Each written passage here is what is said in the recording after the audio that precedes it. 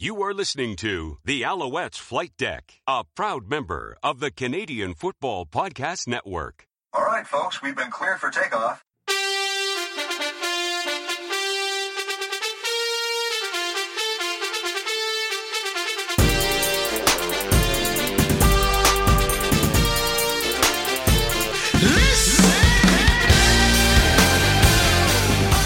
Welcome to Alouettes Flight Deck, podcast dedicated to Montreal Alouettes football, presented by Sport Buff. I'm your host, Tim Capper, along with Cliffy D. Hey, how are you, buddy?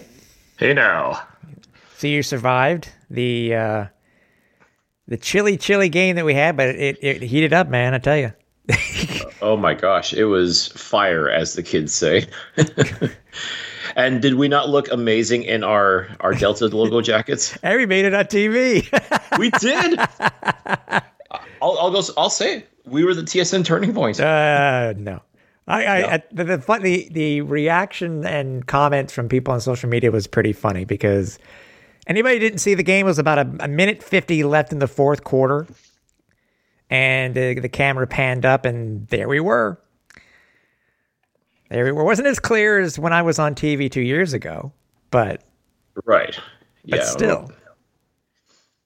And I think somebody said on social that they stood out.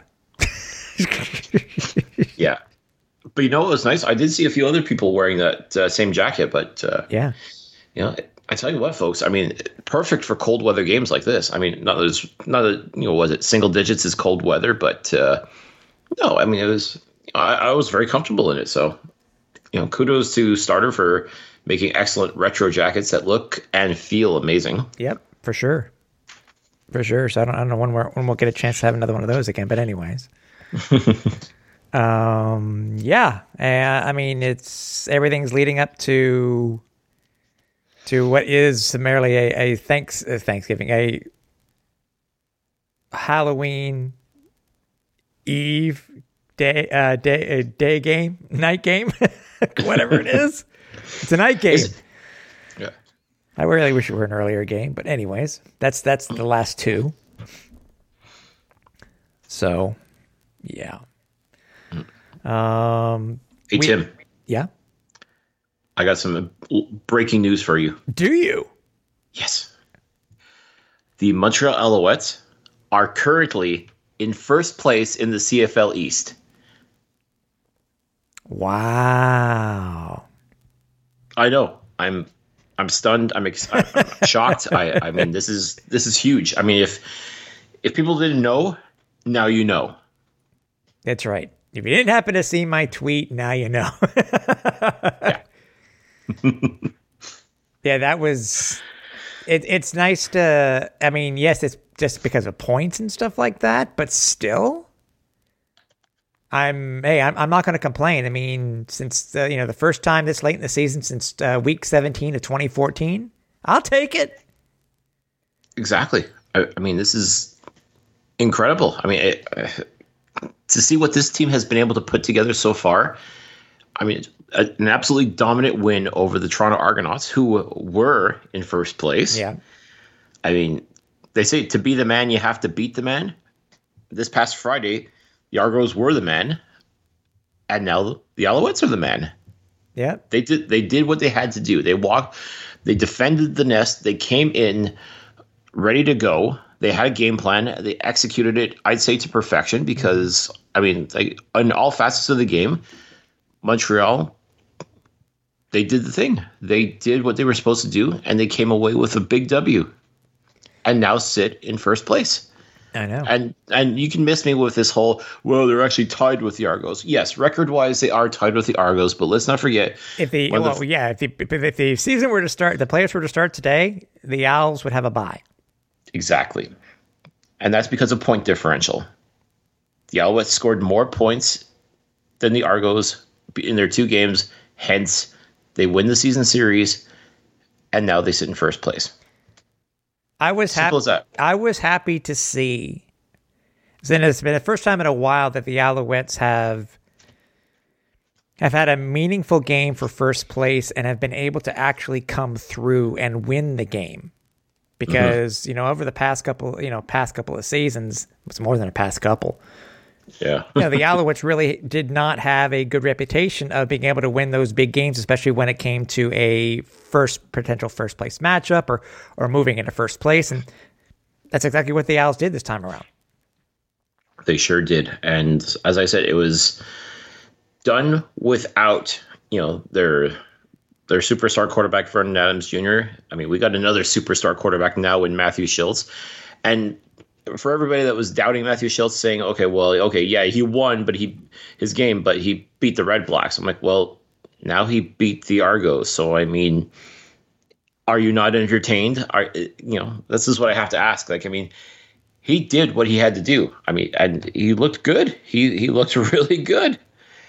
I mean, he's not the same flashy quarterback as Vernon Adams is, and that's fine. He's his own version. He is his own quarterback. And quite frankly, I've been very impressed with how he's done. He has lived up to the hype as far as I'm concerned. And if everybody else now is just finally getting on board, great. Welcome aboard, because we've been on the Matthew Schultz train for a good while now. I mean, we love Vernon Adams. He is definitely our guy. But we got a lot of love for Matty as well. I mean, we've seen his progressions. We've seen him struggle. We've seen him bide his time on this Alouettes roster for the past couple of years. He's now finally getting his chance, and he's making the most of it. And he is doing a fantastic job as far as I'm concerned. Yeah, so far so good. I mean, it was not, it wasn't as flashy it was versus Ottawa the previous week, but we also had William Stanback back. And this is what we expect from William Stanback. We didn't expect him to go off for 2 bills, though. Holy crap! Man, same exact yardage as the game back in 2019. So exactly, tying a career best. I mean, 203 yards is just phenomenal. I mean, and the only difference was he didn't score a hat trick of touchdowns like he did that first time he notched 200 plus yards. But still, he did manage a touchdown this past Friday, and man, you couldn't catch this guy. He turns on the Jets and he is gone. Yeah, and it's something that obviously, with them winning and now where the place that they're in, they need to keep it up because, the CFL stats guru Steve Daniel told me last night, and it's already been released by the CFL. All 3 teams. So the Owls, Argos, and Rough Riders can all clinch a playoff berth this weekend. Mm-hmm. All 3. So, it just comes down to winning. And obviously being in first place, we want to stay in first place. So it's going to be a tough game, but we'll be talking about that more. And also, to do that, we have Riders analyst Luke Mullender. He'll be coming on the show in a little bit. Mm-hmm. Not to mention former Alouette. That's right. As well. I mean, he's definitely well known for being a big part of the Rough Riders during their glory years of a few years ago. But yet, Luke also played for the Alouettes too, so he understands just how important a game like this is. Yeah, for sure. And I said, all the rest are big games because the Owls have a very, very tough 3-game stretch coming up. Mm-hmm. Well, I mean, yes, I guess against the Riders because they always play hard, but they've had their struggles over the past few weeks in playing the Stampeders. But Winnipeg, though, I mean, yes, there's a home series against the Winnipeg Blue Bombers, who have essentially sewn up the Western Division, and I have to wonder just how much of an effort are they going to put into these games, considering it has absolutely no bearing on their standings within the league. We know they're going to be hosting the Western Final in December. So I just have to wonder, are they going to be trotting out all their A players? Are they going to have, or are they just going to sort of coast? And if they do, is Montreal going to be able to take advantage of that? I don't know. I mean, they only have 2 games. Do they only have 2 games? They only have 2 games left, right?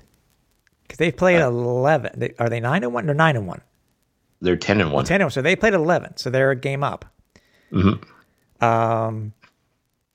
Yeah. So I don't know, because I think it'd be too early to rest. I mean, remember, this is different. This is the CFL. It's not the NFL, that type of thing. But we've seen things happen in the last week of the season, and it looks like It looks like the last home game versus Ottawa will be of some importance. It won't be just one of those rest everybody type of games, especially if first place is on the line or a home playoff. Right. Unless somehow Montreal manages to beat both Saskatchewan and Winnipeg twice. And in which case, then I think at that point that should be enough to have sewn up the Eastern Division. So, but we'll see. I mean, we don't get too far ahead of ourselves. I mean, it's definitely food for thought, though, when you think about it. Yeah, exactly. I still think we have the toughest schedule coming up next, if I'm not mistaken, compared to Toronto and Hamilton. So, but still, it's just a matter of what you do next. Just what you do next. That's all that matters. Well, I'm not going to doubt this Alouettes team. I mean, they've definitely proven themselves over the past few weeks. I mean, I think they're starting to catch fire at the right time. They got the momentum on their side, and I mean, like I said, I'm really excited to see what is going to happen this Saturday versus Saskatchewan, because they're a good team too. I mean, they're beatable, but I mean, they're definitely going to want to fight as well, because they too, like as you said, can clinch a playoff position with a win on Saturday. Again, nobody's going to catch Winnipeg, but I mean, like you got Calgary to deal with. BC is not 100% eliminated either, so I mean, it's it's going to be a bit of a dogfight for the Riders as well. So I got a feeling both these teams are going to be amped. They're going to be ready to go, and it's going to make for a great football game on Saturday. Yeah, I agree. Speaking of the game last week, again, it was a chilly one, to say the least. Quite different than what it was the week prior, and then the week prior to that, because fall and Canada. It's football weather. That's what you got to say. It's football weather. Yep, but the Alouettes do what they needed to do. I mean, they took it to Toronto 37-16. And one thing I hadn't checked before the game itself is that, I think even though the Owls had won the last 5 of 7 or something like that, the Owls have won like 7 straight at home versus Toronto. I think it's something like that. It's something nuts. Yeah, in fact, fun fact, the last Toronto quarterback to beat the Alouettes at Percival Molson Stadium was Trevor Harris. How about that? How about that? Exactly. 37-16 was the final. And I'm only mentioning this specifically because of the weather itself, but the weather did really play a factor with the crowd itself, even though I felt that we were quite loud and sounded that way on TV too. But it was only an announced 12,142. Mm-hmm. And it looks like, from what I'm seeing, because I go in from time to time and check our tickets. It looks like the Alouettes are going to go with, at least for the rest of the regular season, a maximum of, officially of 15,000. I think, because so far nothing has changed so far for the next couple of games. So, well, and I expect, like, theoretically they could open things up to everyone, and they could be at capacity if they wanted to. I think it's just a matter of, do fans actually still want to come out? Like, I wonder if I don't know if the current guidelines as far as vaccine passport and wearing a mask, I don't know if those are deterring factors for some. I'm sure it's deterring factors for some people, but I have to believe it was just a matter of, okay, I don't want to sit out in the cold and damp weather on a Friday night kind of thing. And to me, well, it's football. It's, it's not always played in sunny weather. So, I mean, like, you got to kind of take that into consideration. So, yeah, exactly. My hope, and maybe it's, a fool's errand at best, but I sincerely hope, like, watching what this team has done will encourage more people to go out, especially too, like, the next game, which is this Saturday. It's a Saturday, so I mean, it's you don't have to work during the day in theory. So it's Saturday night. You come out, support your team. I mean, they're playing good football. Uh-huh. They need the fans there. You need to be there and making that noise. So yeah, I sincerely hope that fans do show up and show out. I know, especially too with this game, Rider Nation always manages to come out, and I know there's going to be a lot of fans wearing green at these games. There always is. So I'm curious to see just what kind of a turnout we get on Saturday. Yeah, it'll be interesting. But again, looking at the current weather, I mean, just bundle up and come out and have fun. That's all you can do. So that's really it. The Owls as I said, I mean, net offense for the Alouettes, I mean, 417 yards. I mean, I think I saw a stat from last week's game that the Alouettes were like leaders in 5 different categories in the CFL, which is nuts to hear. It's also great to hear. But yeah, I mean, 417 yards. I mean, 7.7 yards per game held Toronto to 321 yards. But that really wasn't the story, though.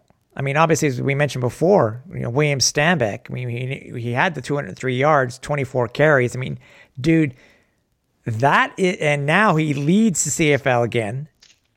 He's the overall rusher, a leading rusher in the CFL.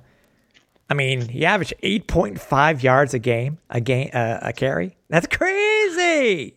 It's unbelievable. I mean, it's almost a guaranteed first down every time he touches the rock. That's the kind of stat you love. That's the kind of thing you want to know that your running back is capable of doing. And especially too, I think Matthew Shiltz with each game has gotten more and more confident. But I think even he realizes, okay, I got a great running back. I got a couple of great running backs in my lineup. I got to lean on those guys too. And it was great because even though Shiltz didn't have what I'd call like phenomenal numbers, like what he did do was good. But it was also smart of him to lean on that running game, especially too if these guys don't want to stop William Stanback, and quite frankly, I don't think I'd want to step in front of him either. But I mean, give him the rock. That's the best thing to do. And look, I mean, his longest rush was 65 yards. I know, unbelievable. Like these guys couldn't these defenders for the Argos, they couldn't catch a cold. It was incredible. 65 yards, no matter what Boris Bede tried to do to him or fake him out on the sideline, which he did deserve the fine that he got. So yeah, it was childish. And you know what? He had some fun a few weeks ago at BMO Field. He was, kind of waving at the Alouettes bench as he was draining all those field goals. Like, okay, that's fine. You do that. That's fine. But these things could end up coming back to you. And then to pull a stunt like he did, yeah, you definitely deserve to be a little bit lighter in the wallet for nonsense like that. But, exactly. As I said, Matt Shiltz, it wasn't an outstanding game, but still, nonetheless, he was productive. I mean, 12 of 18 for 212 yards, no picks, 2 touchdowns, and those 2 touchdowns themselves, dude. Wow. Geno Lewis, man. Like that, those were money touchdowns. Yes. Yeah, I mean, no matter what fans say about the first one, after seeing the replay, Geno did have the hair, but the hair is part of the uniform. Well, yeah, exactly. If you got dreads like that, you choose not to have them out, then that's part of the uniform. It's like grabbing a piece of the shirt and throwing you down. That's just what it is. I mean, fair or not, should that have been offensive pass interference? Maybe, possibly. Hand fighting is allowed at a certain point. So I mean, it's like I said, it was a very gray area. Let's put it that way. I mean, I wouldn't have been completely surprised if they took the touchdown off the board as a result, but they didn't. So I guess let them play. Isn't that what everybody keeps talking about? Is just let these guys play. Exactly. And that's what they did. So just a beautiful touchdown. Yeah, Geno was perfect on the night. I mean, 7 targets, 7 catches, 156, and he had the 2 touchdowns. His other touchdown too, by the way, wouldn't have mattered anyways because there was not a defender anywhere around him.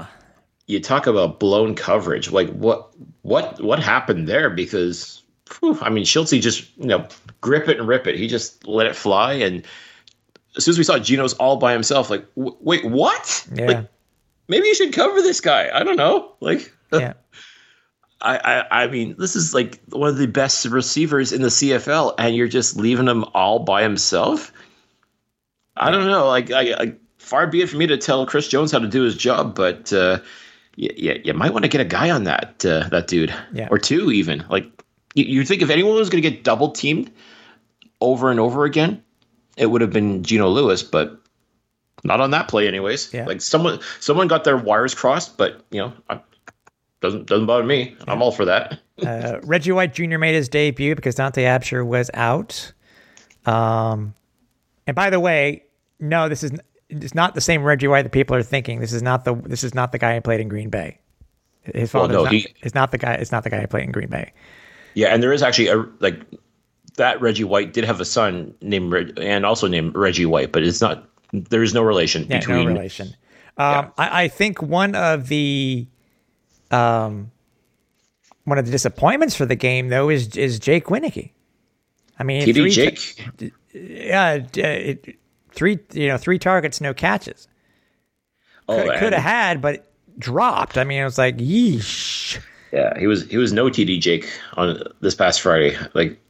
And the one he could have caught, had he caught that, he had nobody in front of him. But just I don't know if he lost it in the lights or what happened. But yeah, just unfortunate. And that breaks the streak too, because he was. I think this would have been his 9th straight game with a reception. Mm-hmm. And yeah. And I think his 5th straight game with a TD. Yeah, so I think unfortunate, but if anyone's going to bounce back, it'll be Jake Wieneke. I feel confident about that for sure.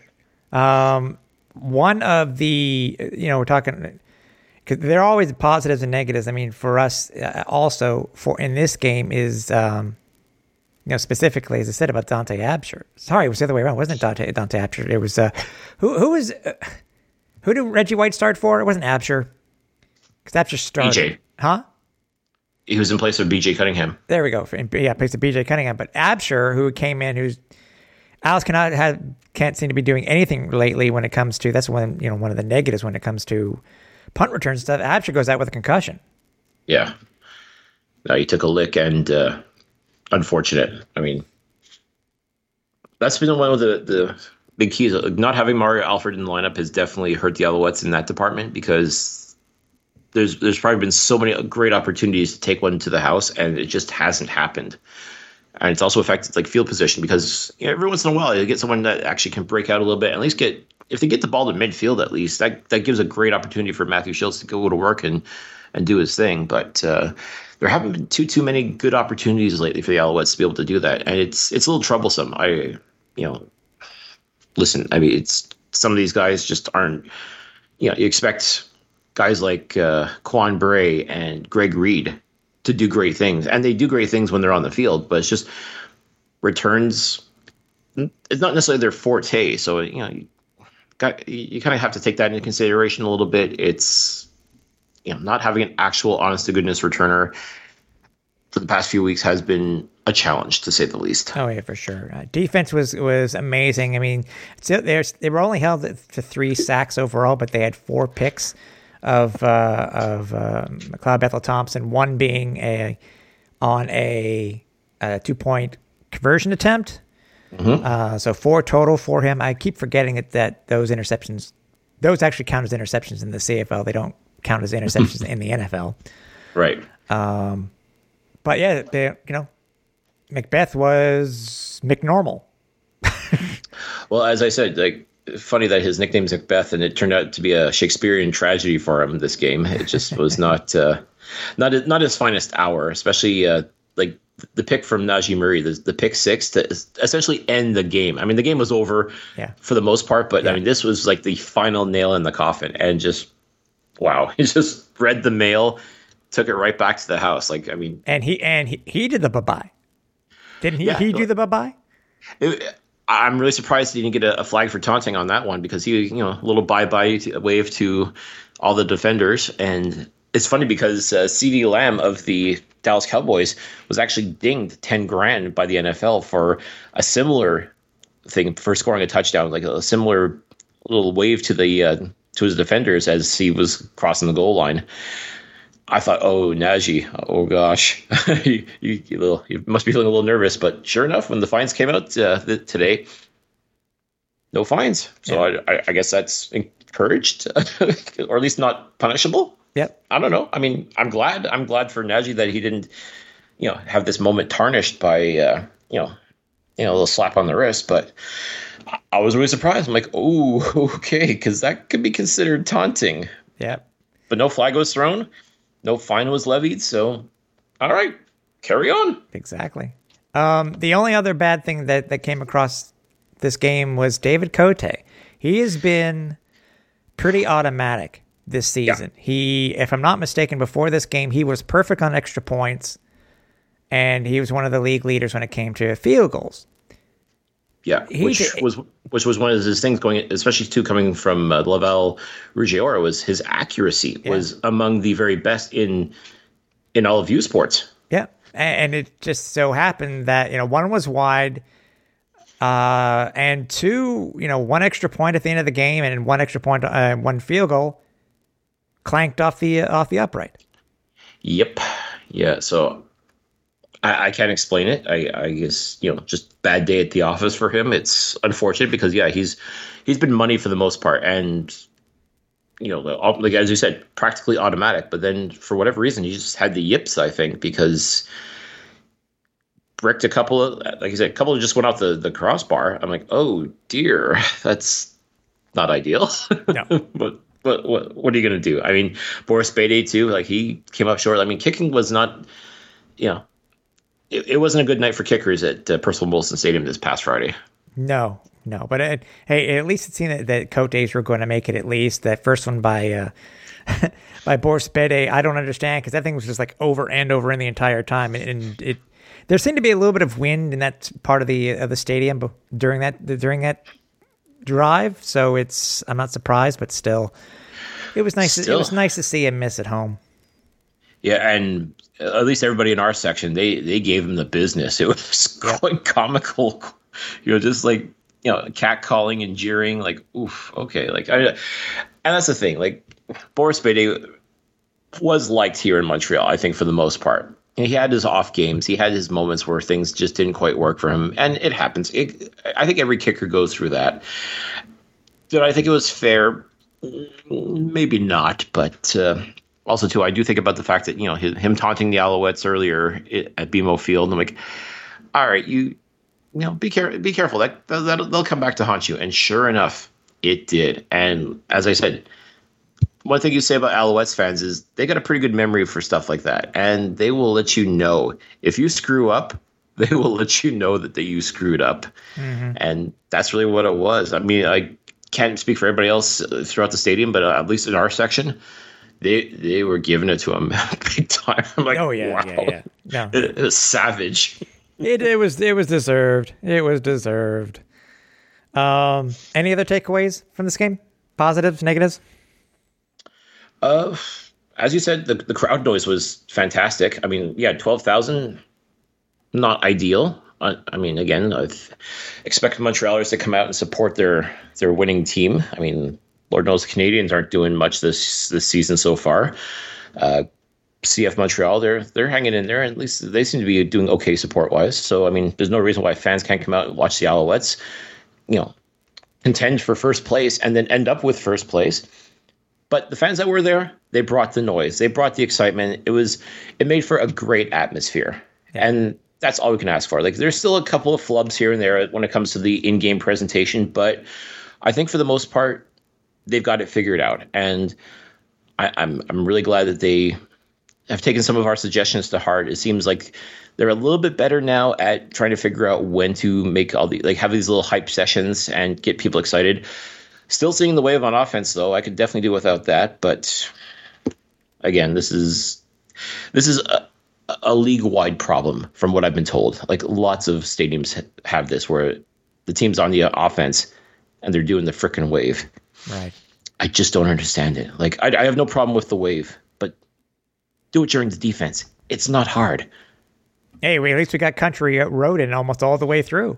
We got 2 verses of it. I was very impressed, and I threw up that video up on Instagram and Twitter, and man, so nice. I mean, I first of all, folks, I apologize for my singing. I was about to say, didn't it get banned? It should have. I would have banned it for cruel and unusual punishment. I will say though, singing through a mask is not easy. So maybe that. No, it's just terrible voice. But it is what it is. It won't happen again, folks. Just next time I'll take a video and I'll let everybody else chime in with their singing and all that. And it's a thing of beauty. And this is quickly becoming, Tim, one of our traditions in Montreal. We don't have a whole lot of traditions when you think about it, but something like this, and it's so dumb because I really don't like country music, but if I don't hear this song now at an Alouettes game, I will have a hissy fit. Like, that's just. Would you really consider it country music, though?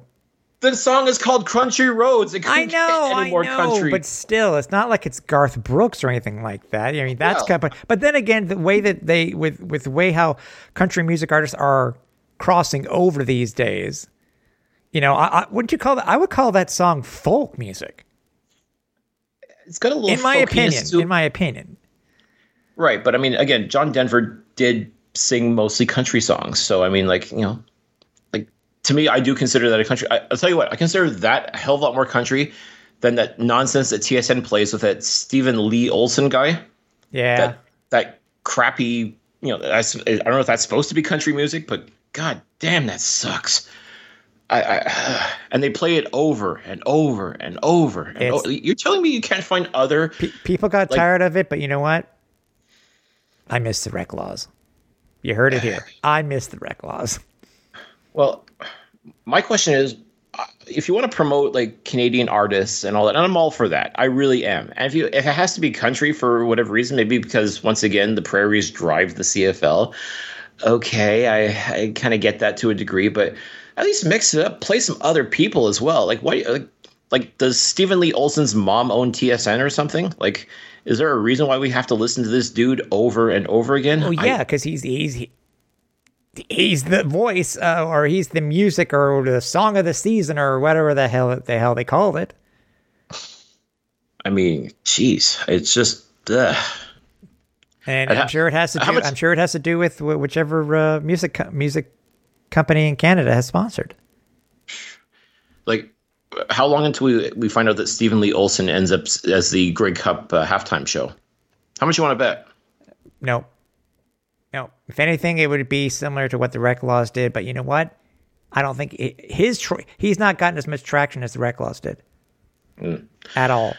Well, I guess we'll see. I guess when Hamilton hosts the Grey Cup this year, I guess we'll see what's happening. But I wouldn't bet against it. I'm pretty sure he'll be front and center. If he's not the Grey Cup entertainment at halftime, then I'm pretty sure he'll be the pre-concert, pre-game concert or something like that. But like it or not, folks, I guess we're stuck with this guy. But yes, all this to say that yes, as far as I'm concerned, John Denver is a country singer. Okay. Or was a country singer. Okay. Rest in peace. Yeah. Well, we got more to talk about, obviously. Some great news for when it came to the CFL awards this week, and a lot more. But first, we're going to get into the game preview this week with the Rough Riders. We're going to be speaking with Riders analyst Luke Mullender. He is on CKRM 620 in Regina. So when we finish with him and when we get back, as I said, we have a lot more to talk about. Mm-hmm. And with us this week to talk about the matchup versus the Saskatchewan Rough Riders is Luke Mullender. He is the Riders analyst. He's with CKRM 620 in Regina. Hey, Luke, thanks for joining us, man. Yeah, no problem, man. I'm looking forward to a good game. It'll probably be the game of the week in the Canadian Football League. And, man, you guys are really on a roll right now, so I'm looking forward to it. It should be fun. I think the main question right now, I think that Alouettes fans are really wanting to know is that I know we're ready to play 60 minutes this time around. Are the Rough Riders ready to play 60 minutes this time around? Oh man, you know what? I think that was the first time in my entire career I'd ever seen anything like that. I didn't even think it was possible. So I hope so. Yeah. I hope so. But I tell you what, man, I think that both teams are going to need all 60 minutes. Oh, for sure. It's going to be a great matchup, obviously. Before we talk about the matchup real quick, let's talk about what are your thoughts on the Rough Riders so far this season. I mean, obviously, your quarterback seems to be he's in the news a little bit these days. I think he just came out saying he doesn't like smoked meat. Okay, yeah, whatever. I mean, we can, not everybody likes smoked meat. But the way you're looking at the Riders this year, how do you see them doing? Well, I really think that, they're obviously, I think they're good enough to get into the playoffs, but they've got to put a consistent sort of effort together here. I think that's sort of been their Achilles heel is consistency. I think that there's been there's been good times in spurts, but again, you got to put it all together, right, to be a championship team. For instance, in Calgary, we saw spurts of what was needed, right? They were able to protect the quarterback at times, and when they did protect the quarterback, they were able to make plays. They played some good defense, but I think it's consistency for the Saskatchewan Roughriders. But to be fair to them, like every team, right? Like every team, they've done well with handling the injuries, the situation that they've been hit with. Every team was going to deal with that again, as I said. But I think that they've had some guys take advantage of the opportunity to get on the field a little bit more. And now you just got to start putting it together. These last 5 games of the year, every single team, if you want to get to the Grey Cup, you've got to be playing your best football at the end of this 5-game stretch. So this is a big one in terms of momentum, because we've seen it out of the Saskatchewan Roughriders. Now we want to see it all the time. For sure. What do you see how the team's done during COVID? Obviously, it's a very strange season this year. Only 14 games. You got to get really going right off the bat when it comes to wanting to make sure that you are, you're going to be competitive in your division. For those who don't know, I mean, obviously we followed other teams across the league itself. Edmonton's had their issues and stuff like that. But what's it been like from your point of view when it comes to the Riders, when it came to COVID and getting used to the protocols or non-protocols, whatever, depending on what the province was doing? But how do you think that the team has handled that situation? Well, I think that the fact that there was no issue is a good thing. Mm-hmm. I think that if we had ended up talking about the Saskatchewan Roughriders, it would have been bad. I think that it was a tough situation. I mean, the league needed to play, right? Like, the CFL is not to the point in their revenue scheme that they can afford to miss consecutive years. So the league needed to play, but not only needed to play, man, they needed to finish the year. Yeah. When we were looking at sort of the other side of the business model, it was apparent that this league, there was a certain average amount of fans that the league needed to average, throughout the year in each stadium. And there was also a certain amount of games that the league needed to play. And that was only to break even. So, again, the fact that we didn't talk about the Saskatchewan Roughriders is probably the best part about it. Yeah, for sure. No, I completely agree. I mean, even, they've been, luckily, I think the NFL had a few games moved last year, but that was obviously a different time too for the situation. But, luckily the CFL's only had to move one game this year. And it seems that only Edmonton themselves have been the team that's really been hit the hardest. So, so Cliff, go ahead. All right. Let's talk about the relationship between Jason Maas and Cody Fajardo. What do you think makes it work so well, despite the fact that we've seen at times things have really clicked and at times they've been almost at loggerheads? Yeah, I think that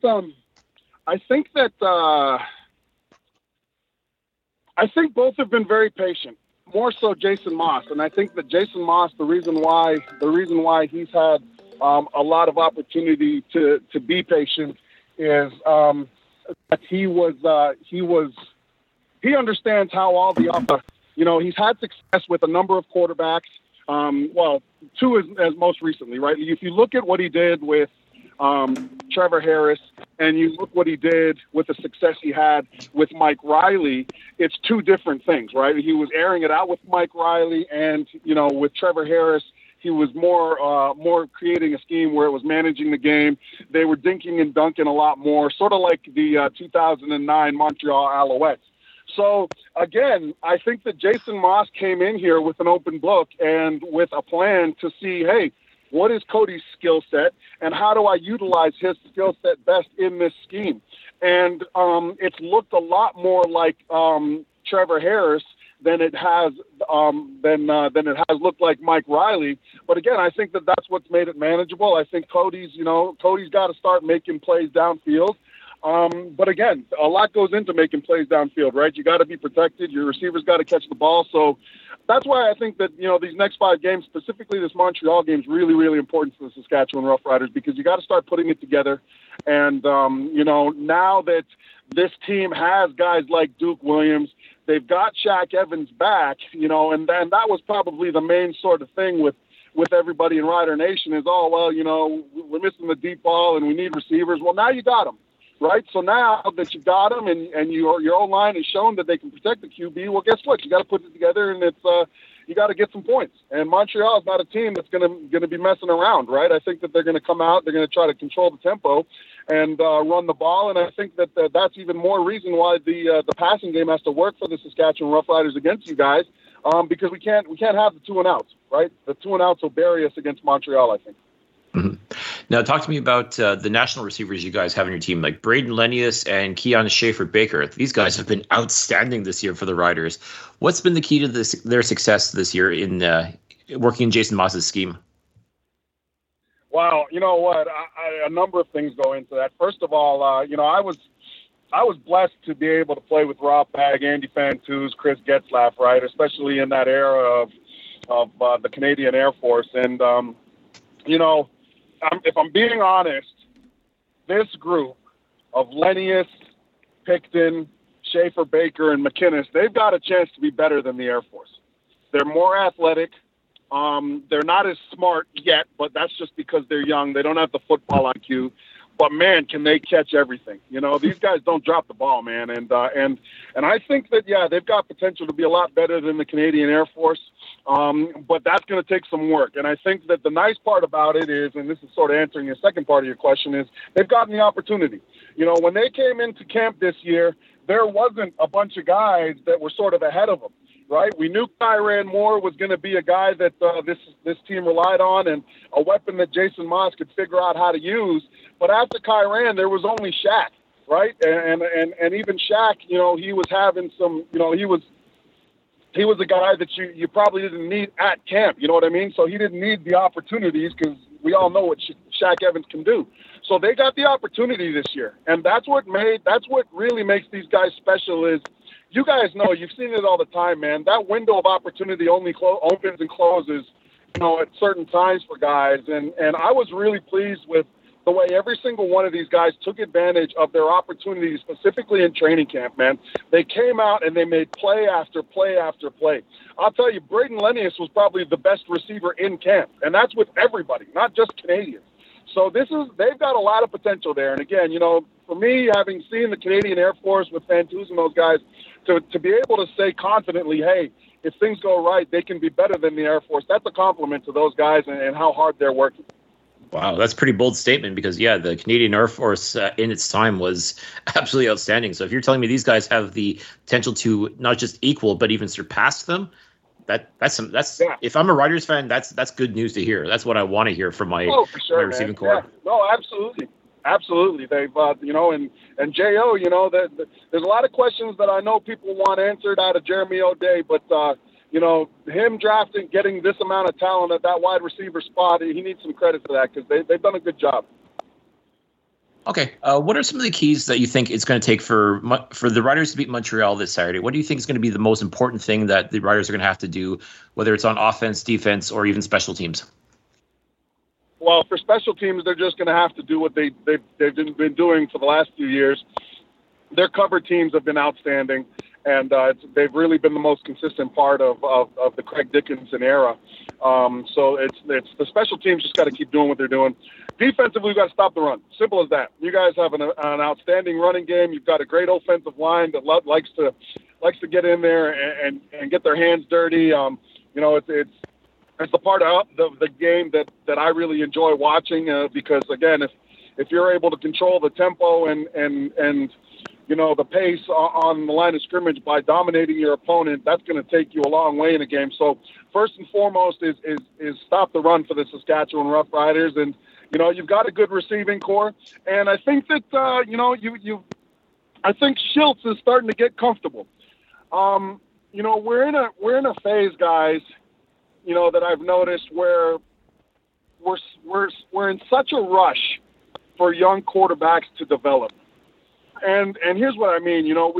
We've seen the guys like Mike Riley. We've seen the Bo Levi Mitchells, Fajardo, Caleros, some of the best quarterbacks in this league ever to play have been guys that have sat there and learned the game and have gotten the opportunity. They haven't been forced in there in their first couple of years and just, essentially been set up to fail. And that's what I like about Shiltz. Shiltz has had his opportunity. He's getting it again. But again, he's had a chance to sit there and study.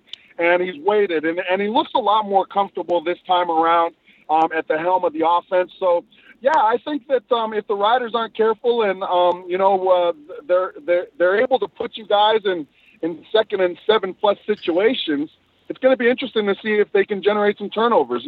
For you guys, you've got to stop our D line. That's a really good defensive line, and I know you guys got good guys up front. But some of the pressure that AC Leonard and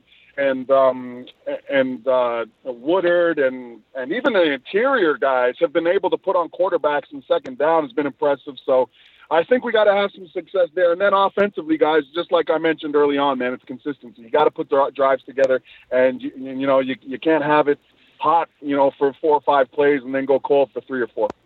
Yeah, I think consistency is going to be the key. And also, too, I think this battle is going to be won in the trenches, regardless of who takes it. I think it'll definitely be which defensive or offensive line ends up showing up big time on Saturday. It always is, brother. Trust me, from a former D lineman, it always is one and lost in the trenches, man. And you guys, hey, and it's going to be fun to see. Mm-hmm. For sure. As we mentioned to you before, and we wanted to hear if you had any stories about it. John Bowman this week is going to be. We're going to give him a little bit of ceremony and give him the goodbye that he actually deserves. I really think he deserved a little bit more of a goodbye. But COVID got in the way, et cetera, et cetera. But we were wondering if there are any stories that you can tell about John Bowman that can be actually told to the fans right now. Well, I'll tell you what, man. I was when you guys told me that, I was so pleased. I was so happy. If there's anybody in the league, John, Bo was the most consistent defensive lineman in his stretch in the Canadian Football League. And that goes along. That's what says a lot, because he played for a long, long time. And that's the key between being great and being good. It's the consistency in which you go about and you produce. And there's nobody better than Bo, man. It's funny because he doesn't, and he might get mad at me for saying this, but there was nothing outstanding about him athletically. He wasn't the tallest guy. He wasn't the fastest guy. He wasn't the most athletic guy. But I'll tell you what he did have, man. He had, he trusted his technique, right? He knew who he was as a player, and nobody worked harder. Nobody had more heart, man. And I'll tell you what, competing against him was one thing, and they got the better of us in 2 Grey Cups. But I remember when I played for the Alouettes in 2012, I was really sort of, I didn't know what to think about getting into that locker room, right? We had gone through the 13th man thing, and 2010, we had run into you guys again, and you beat us again, and I was a big part of that Rider team. And the guy who made me feel most at home very early on was Bo, man, and I really appreciated him, dude. And it wasn't just the fact that he treated me like a great teammate that he was. It was that, man, he was such a great leader.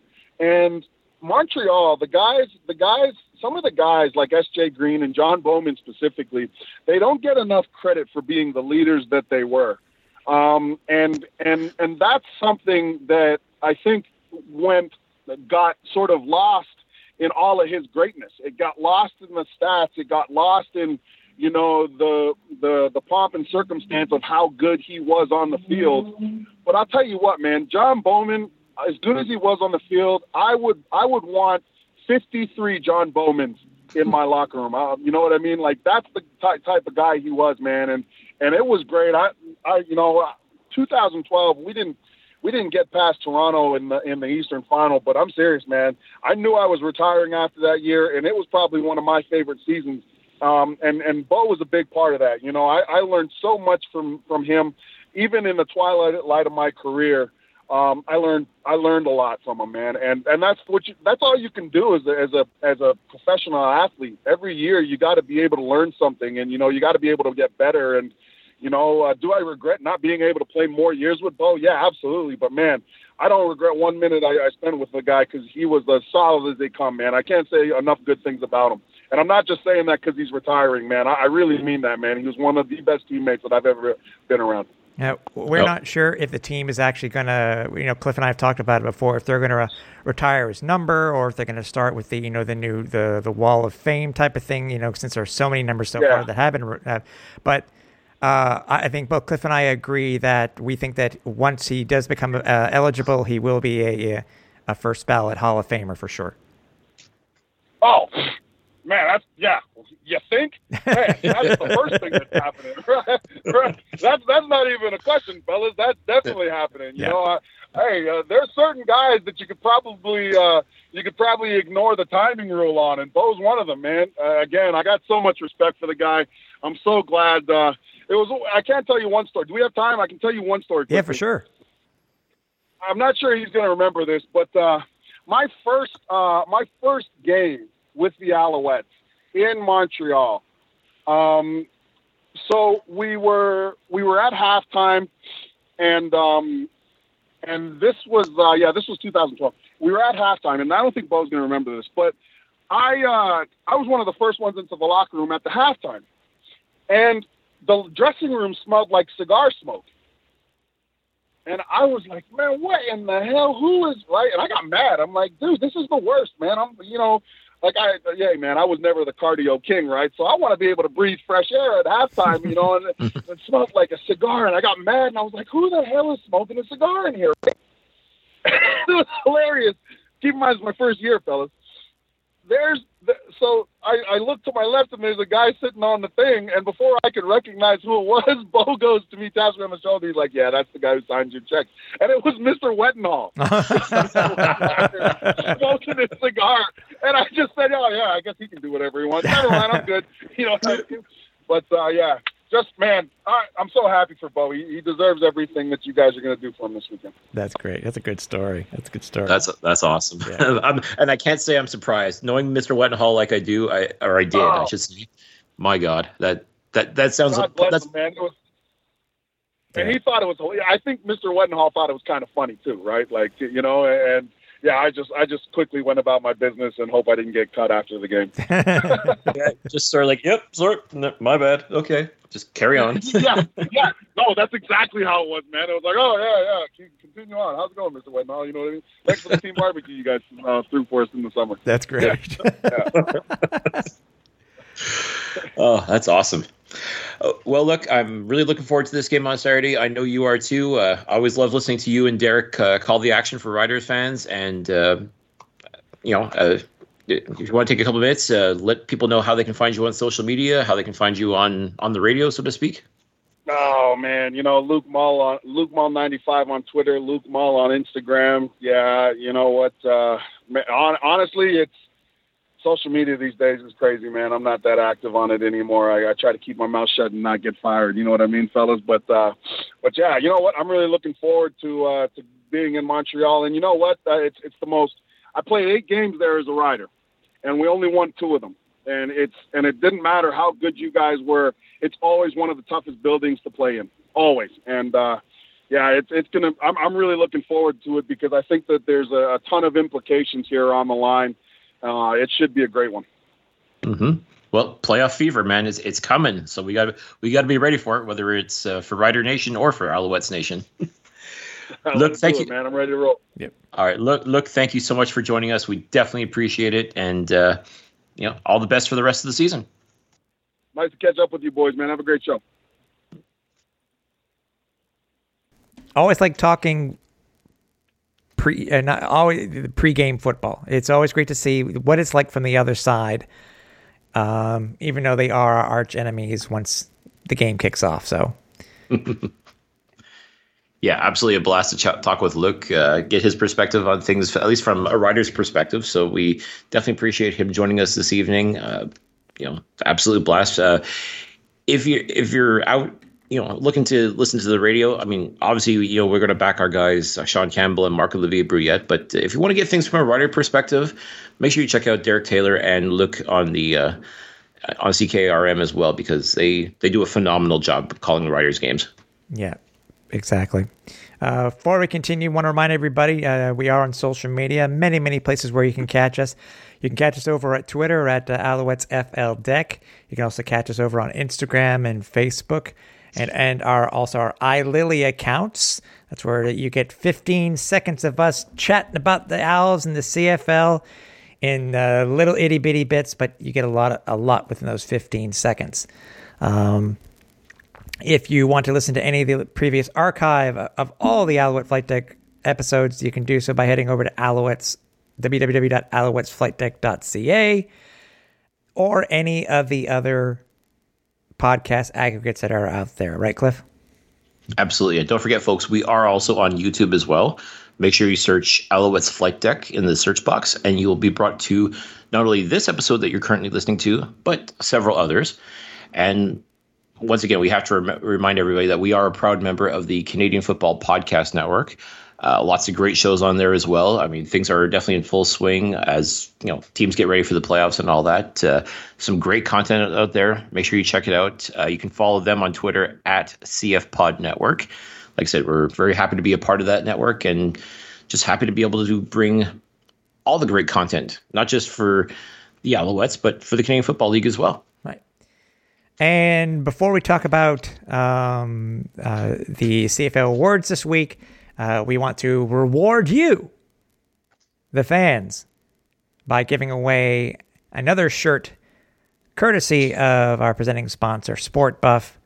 I will make sure that I put it out this week on what you will be winning. But all you have to do, like you have all season, is that you will just have to reply to our announcement for the podcast or to the actual contest itself.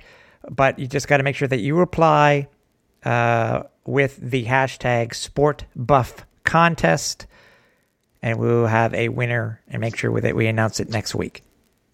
Yeah, and this is the time of year, folks. I mean, if you don't have your swag, I mean, this is the time of year to get it, because the Alouettes are going places. We're looking at the playoffs. I mean, you want to be ready for that. So, I mean, what better way to get ready for a potential playoff run than with some of that sweet merch from Sport Buff? Exactly. Guys, Chris and Gary, they're great guys. Known them for a while, and to me, Sport Buff is a name in Montreal that is synonymous with sports and sports merchandise. So, again, thanks to them for being a presenting sponsor for the show. Mm-hmm. So, I didn't find out, but I'm trying to remember the last time that the Alouettes actually swept the CFL Weekly Awards. Gosh, if they've done it before, it's been so long that I literally don't remember. I mean, it's phenomenal. Not once, not twice. You usually find at least an Alouette once on a list every now and again. Mm-hmm. Sometimes twice, but all three spots. That's unheard of. Yeah, it's unbelievable. Mm-hmm. And I guess kind of speaks to the level of the games that were played over the past weekend. I mean, I guess Montreal-Toronto was the most interesting and entertaining because, yep, 3 Alouettes were nominated as Players of the Week, which is absolutely amazing. Oh, yeah, exactly. Obviously, William Stanback for his huge performance and his 203 yards. Eugene Lewis, wide receiver, for his for his catch and for his total 156 yards. By the way, that was a career high 156 yards. Mm-hmm. And 2 tutties. I mean, that's phenomenal for Gino. Yep. And then there's Money Hunter. He was an absolute beast this week. Yeah, living up to his name. He was money, all right. He was definitely money with those 2 picks and just throwing his weight around. I mean, he was hunting too. Like, let's say he literally lived up to his name. He was money and he was hunting. He was hunting Macbeth pretty much the entire game, and he was making him pay left, right, and center. Mm-hmm. Yeah, so huge congratulations to William, to Gino, and to Money, because those 3 guys are a big reason why the Montreal Alouettes are currently sitting in first place in the CFL's Eastern Division. Yep, exactly. I should have checked. I should have checked who it was. I didn't even think of seeing the last time that we may have swept, if those type of stats are actually kept. So I don't know. Before we get to our preview of the game, just want to at least mention, as if we were taping this show, the injury report came out. I don't know if there are really any surprises on this one. I mean, Absher actually was in full participation, which is good to see that he passed all concussion protocols. Mm-hmm. So it's very possible that he will be returning kicks again this week. Cameron Artis-Payne, even though he was a healthy scratch because of an illness, he was a full participation. Makes me wonder what's going to happen with Stanback going off for 200 plus. Makes me wonder if Artis-Payne doesn't make the roster this week. I mean, that's a good problem to have, but I mean, it almost seems criminal to sit Cameron Artis-Payne considering how good he's been. Like 2 games previous to, the 2 games previous that he played phenomenal football. Mm-hmm. Or what kind of mental gymnastics will the coaching staff have to do in order to get both William Stanback and Cameron Artis-Payne in the lineup? I mean, that would be a great problem. That's a great problem to have. Yep. But does that mean you sit Jeshua Nantwi and then you play with the ratio some more? I mean, I don't envy Kahari and the crew trying to make this decision because to me it doesn't make sense to bench either of these guys. Yeah. But to get them both in the game and get them reps, like how do you do it? What kind of game plan do you have to come up with, and what kind of roster juggling are you going to have to do in order to make that happen? Exactly. David Brown, elbow, did not participate. Philip Gagnon, lower leg, did not participate. Anybody else who was? Those are the only 2 that did not participate. Obviously, Trevor Harris, healthy scratch, COVID protocol, and anyway, he was still in COVID protocol when the rosters were made. So, but I, just like you, Cliff, I expect him. He probably will be the backup this week. Mm-hmm. Taekwon Glass, full participation. Cameron Lawson, full participation. A lot of these guys were healthy scratches. Frederick Plissus is a hip. He was limited. He's one of the Wesley Sutton, full participation. We got Samuel Thomason, who is coming off the 6th game. Tony Washington seems to still be hampered by that knee, but he has limited participation, but I would not be surprised if he is in the starting lineup. And then Trey Watson for full participation, even though he was a healthy scratch. Any surprises?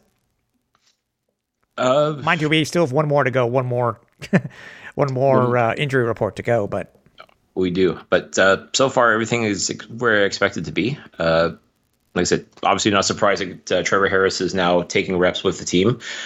Like I said, the plan was to have him dress as the backup for Matthew Schultz. I mean, listen, you for what you gave up to get him, you got to get him at least participating, if nothing else. I mean, again, I'm still very much of the belief that we're not going to see him play unless Schultz gets hurt. Yeah. And again, after the past 2 games, how do you tell Matthew Schultz to, ride the pine and let this other guy come in? No, it's not happening. I'm sorry. I really truly believe it's going to take an injury. I mean, unless, Schultz completely falters, like big time, like just like is throwing nothing but interceptions, which I just don't see happening either. This is Matthew Schultz's team now. And Trevor Harris says he's willing to participate in whatever role the team needs him to do. Well, it just may have to be clipboard duty and, maybe short yardage if you're lucky, kind of thing. Like that's just what it is.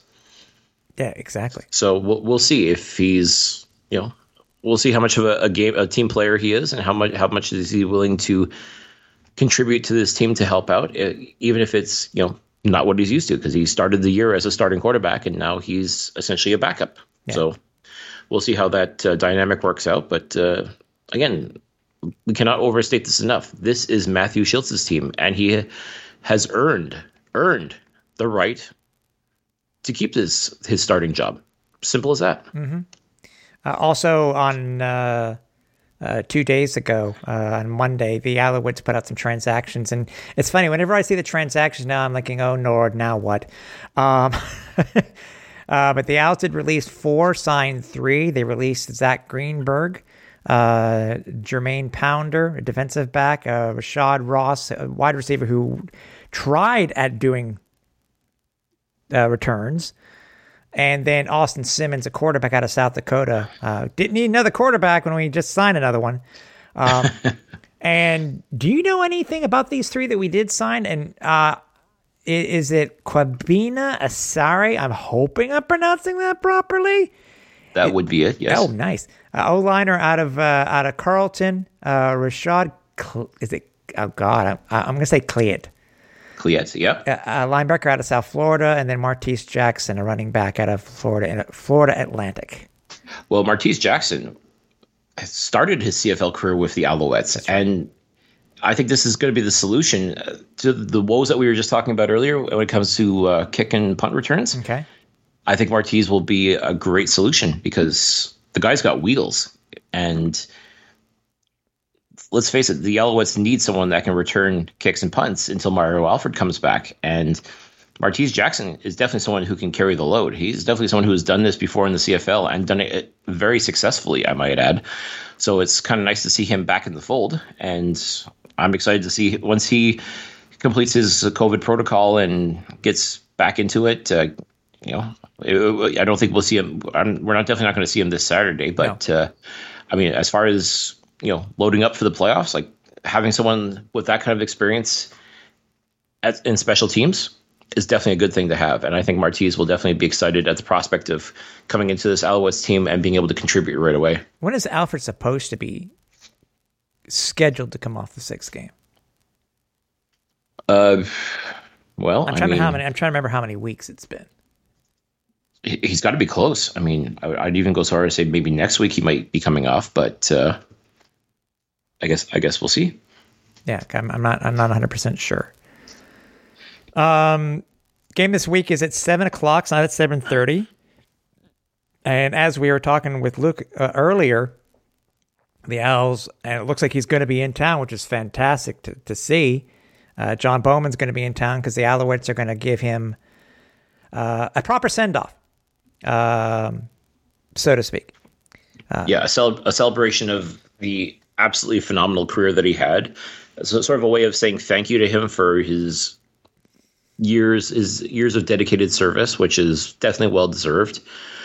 It's unfortunate he didn't get a chance to get the send off that he should have gotten last year, but COVID, definitely played a major role in that. So it's definitely nice to know. And again, if you follow his Instagram, he definitely has been cleared, and I believe he is definitely in Canada now. So he will definitely be at the game, folks. That's exciting. And, I'm looking forward to everybody there showing him the love, showing him the respect for everything he's done for Alouettes Nation. So it's definitely cool. And I know that Luke was really excited too, because he's, as you heard, he's played against and played with Bowman, and nothing but respect, which is phenomenal to hear. And I'm really excited to see what this team does as a way of saying thank you to John Bowman for everything he's done for this team. For sure. I'm curious to see what they're going to do, because obviously, they had the Michael Souls tribute last week. They had the celebration for Marv Levy. It was kind of muted, obviously. I mean, even though it was great to see the family, Michael Souls there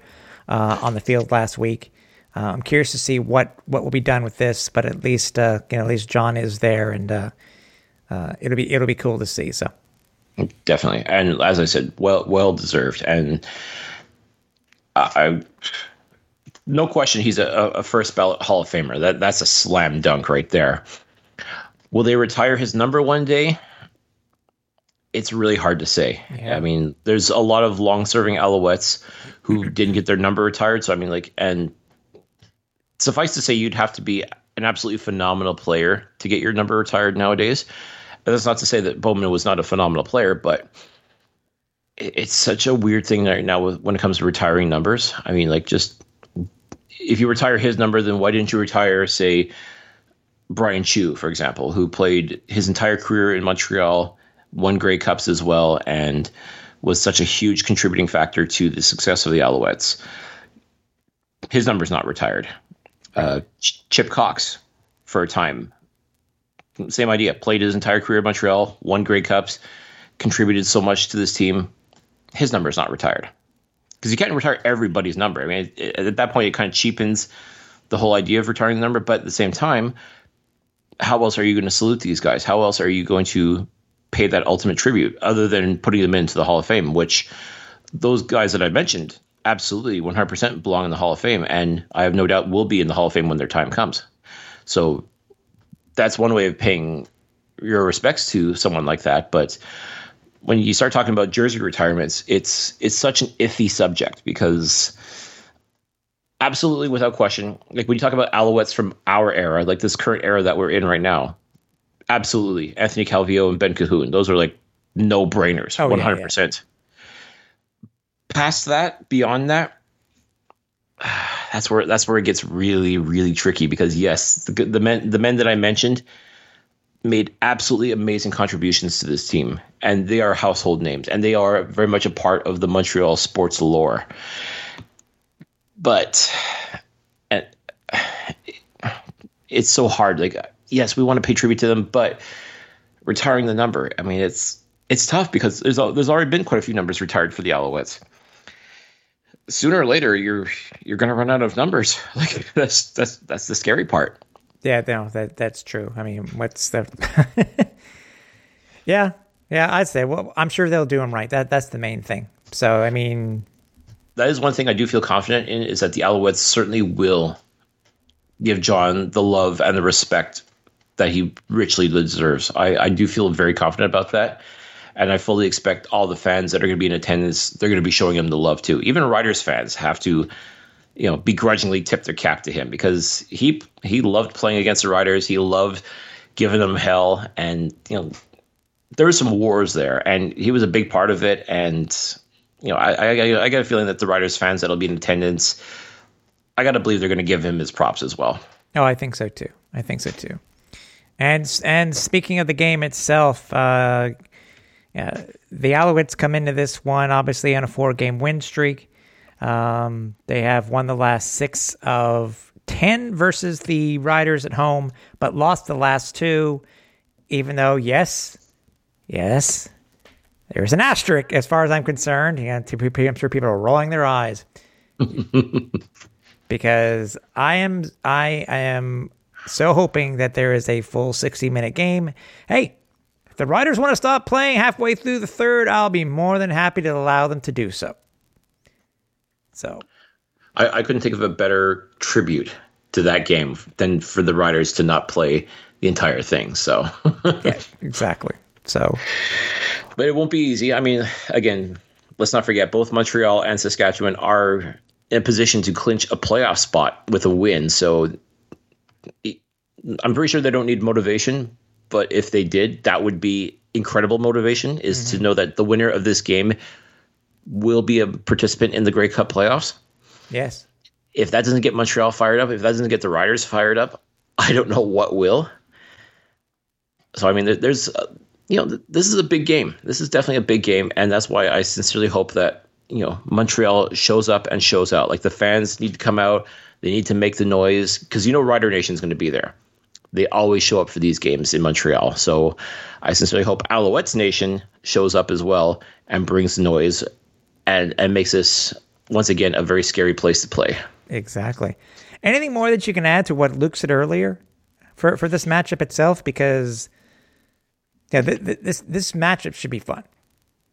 It should. And also, too, like Saskatchewan was finally able to beat the Stampeders after playing them 3 times in the month of October. They finally got that win, and they've got to be feeling good about that. I mean, like Saskatchewan, they've got so much talent on that team, and Cody Fajardo is like this team lives and dies by Cody Fajardo, just in the same way that the Alouettes lived and died by Vernon Adams. I mean, if Fajardo has himself a game, then Alouettes fans should be worried because that means the Riders stand a very good chance of winning. Like he's got so many weapons at his disposal. This defense of the Riders too. I mean, they've been making plays as well. So I mean, this is going to be a very hotly contested affair. Like I'm really curious to see who's going to win out. Like I think defensively, I think Montreal's got the edge. On offense, I think just by the slightest of margins, Saskatchewan might just make it out. I mean, this is a game that's going to be one in the trenches, as I said with Luke, is that this defensive line and offensive line for both teams are going to have to play the game of their lives, as far as I'm concerned, if they want to get the win, because it's going to be a hotly contested affair, as far as I'm concerned, and fun. I think this is going to be a really fun game to watch, win or lose. Oh, I agree. It should be fun. Early line, I think at one point, Saskatchewan was favored by 1.5. Double checking as we speak. It is still 1.5. That's Saskatchewan. So the Alouettes are a home underdog. And the over-under is 46.5 points. The good thing, if you think about it, Cliff, that at least the Owls will know, unless if they want to know, what the result is of the Toronto-BC game before kickoff. Mm-hmm. Or just right after kickoff. So, right, and I don't think that, again, I don't think they really need motivation to win this game, personally, but I think if somehow BC is able to put it together and somehow beat the Argos, I mean, that puts Montreal in a very good spot. So, because, again, if the Argos win, they do clinch a playoff spot. Mm-hmm. I mean, I don't think Montreal wants to go into this game knowing full well that Toronto was able to punch their ticket, and if they don't do likewise, not a good look. So it'll be really interesting to see how when they take the field where things are at. And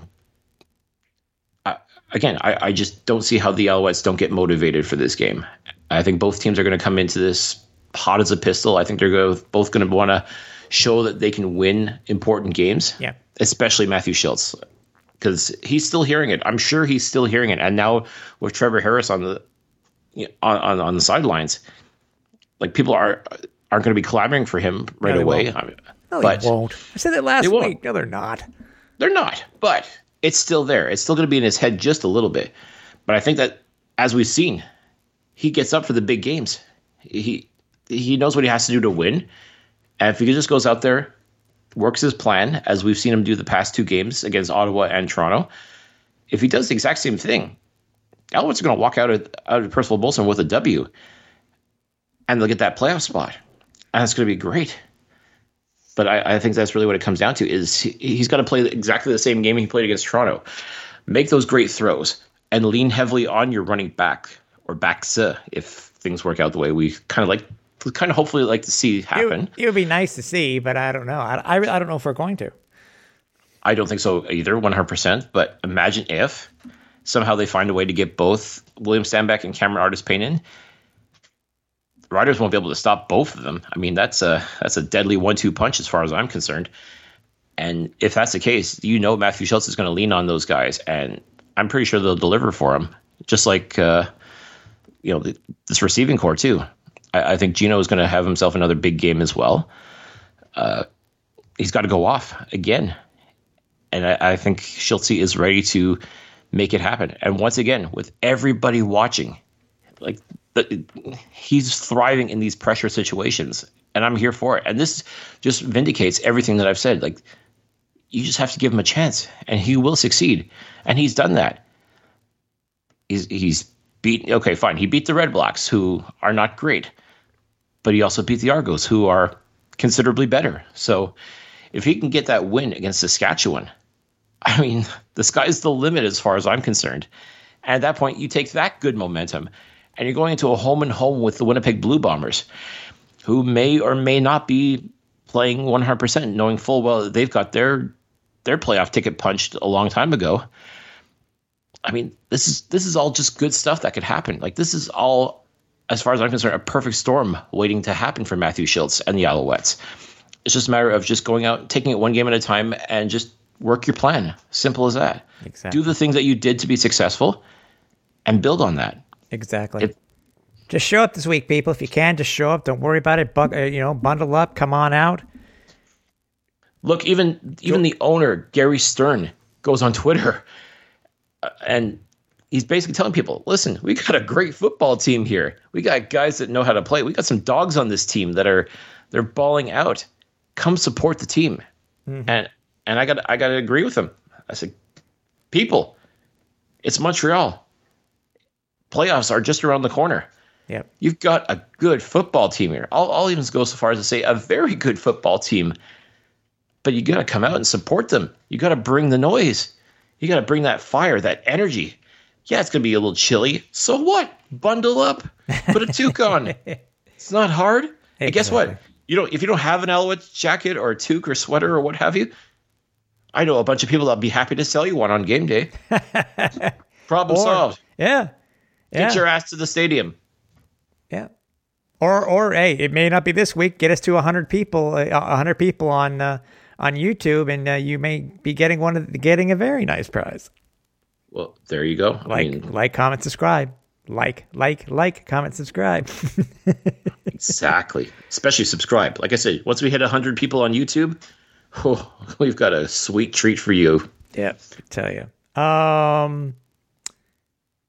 So with Montreal having a new pro franchise being announced this week, the Montreal Alliance, does that mean we're starting another podcast? I guess we'll have to see, wouldn't we? I mean, I think there's nothing wrong with spreading your wings and trying out some new things. So this may be something to consider. I mean, listen, we're all about the love here in Montreal. We want to support Montreal. We want to make sure that people realize this is a sports city. Mm-hmm. It's not just hockey. It's not just football. It's not just soccer. Maybe one day it'll be about baseball again, but we'll cross that bridge when we get to it. But exactly. Yeah. A new franchise here in Montreal, a new basketball franchise. Hey, that's exciting stuff, folks. Exactly. We hope to see you guys at the game, but if not, we will make sure that we are in your ear holes next week to talk about what happened with the Riders and the lead up to the big back-to-back home-and-home series versus the league-leading Winnipeg Blue Bombers. So, Cliffy, I will see you in the stands, and again, I hope to see you there too. So for everybody here for everybody here at the Alouettes Flight Deck, for Cliffy D, I'm Tim Capper. We're on Final Approach. Take off to the great white north. Take off, it's a beauty way to go. Take off to the great white north.